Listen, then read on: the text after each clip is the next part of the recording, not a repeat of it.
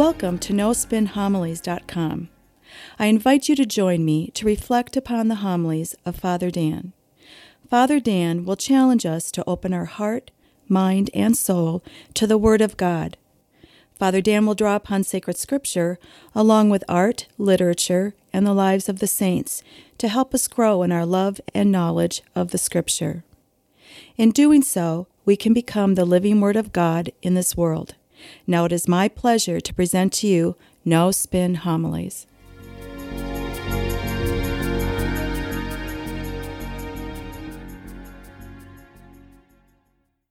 In the first reading from this weekend's readings, we have the book of the prophet Jonah. Now, the book of the prophet Jonah is the shortest of all the books in the Bible, and it's one of the funniest.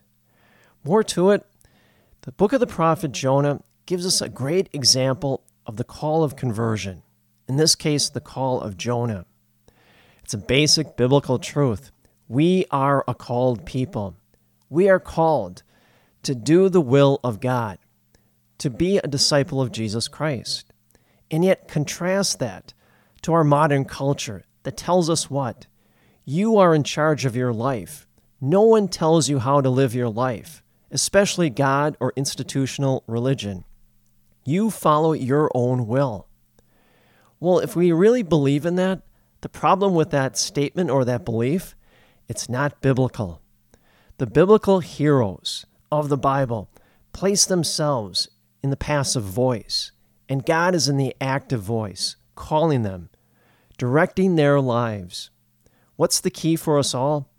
Allow your will to be absorbed or to be swallowed up by the will of God.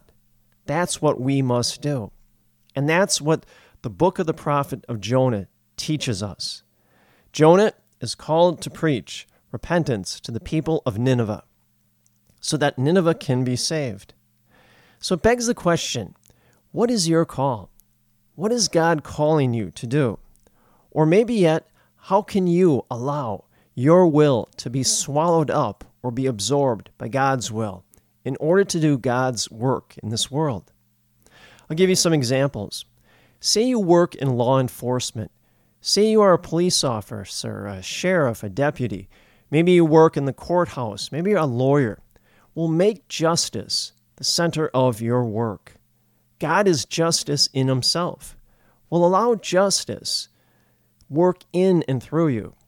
And that's God working or calling you to do. Or maybe you work in education. Maybe you are a teacher. Maybe you teach in healthcare. Maybe you work in a school, grade school, high school, a college, whatever it may be. You're involved with education. Well, allow truth to consume you, such that truth is the motivation of all your efforts. God is truth in of himself. When you allow truth to dominate your life, then you are following God's call. Maybe you work in the healthcare field. Maybe you're a nurse, a doctor, a technician. Maybe you're involved in administrative aspects of the medical field, whatever it may be. Allow care for others to seize you. Jesus was a healer always. He cared for people diligently. When you motivate care for others, well, then you are answering God's call. And see, we can all answer God's call, regardless of the profession or the occupation we are working in. All of us are called by God. All of us have a mission. God grabs us and holds on to us to the extent that God's will absorbs our will. And when that happens, then we are responding to God's call. As I've said many times before, we all have a definitive purpose in this world. No one is here by mistake. We all are called to a specific mission in life.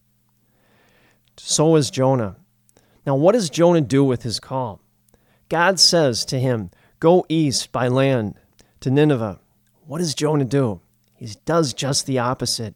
He goes west by sea to Tarshish. Now, Tarshish is a city in the western side of the Mediterranean Sea. We would translate Tarshish as Timbuktu. That's where he's going. Now, notice the symbolism. Jonah went as far away from God as he could. And see, this is the central drama of the spiritual life.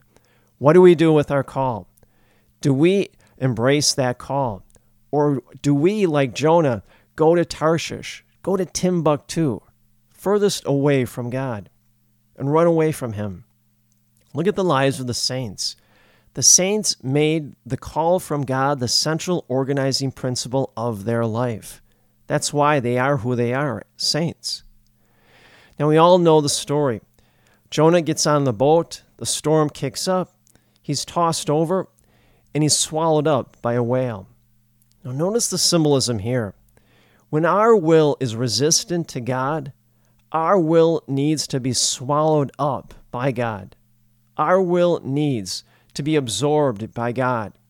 See, then and only then can we do the work of God in this world. Now, in this story, it says that as Jonah is in the belly of the whale, he's there for 3 days and 3 nights. He's confined. He can't move, and he's in darkness. Jonah needed that period of time to conform his will to the will of God. Now, we see this throughout sacred scripture. Great figures doing the same thing. I'll give you some examples. Look at Joseph in the multicolored coat. As a young boy, he was an obnoxious kid. He was self-absorbed. That's why his own brothers sold him into slavery. And as a slave in Egypt, he's accused of a crime he never committed and spends 7 years in an Egyptian prison. Now, that was a period of time in which Joseph needed. He needed his will to be swallowed up by the will of God. And in doing so, after he serves his time in prison, he rises rapidly up the Egyptian government, becomes the second most powerful person next to the Pharaoh in Egypt. And in doing so, he saves the lives of his family as well as all of Israel from starvation.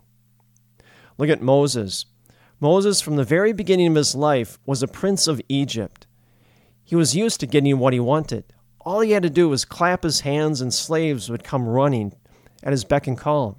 One day, he sees a fellow Hebrew abused by an Egyptian official, and he loses his temper, and he kills that Egyptian official. And so you say to yourself, well, there's someone in control of their emotions. As Moses destined to be the leader of Israel? Absolutely.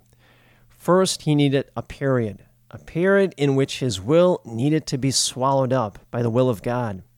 After killing that Egyptian official, he flees into the desert and spends many years as a shepherd before God calls him to be the leader of the Israelite nation and lead them out of slavery into the promised land. And so, how do we understand our call? Or better yet, how do we understand that period of time in which our will is swallowed up by the will of God? How do we understand those times of darkness and despair in our life? Times when we feel like our plans are not being fulfilled. How do we read those times? Is it just dumb suffering?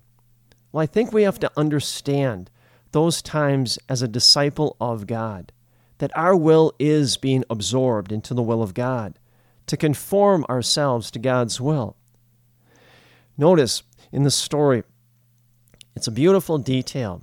Jonah, as he spends all this time in the belly of the whale, he's constantly praying.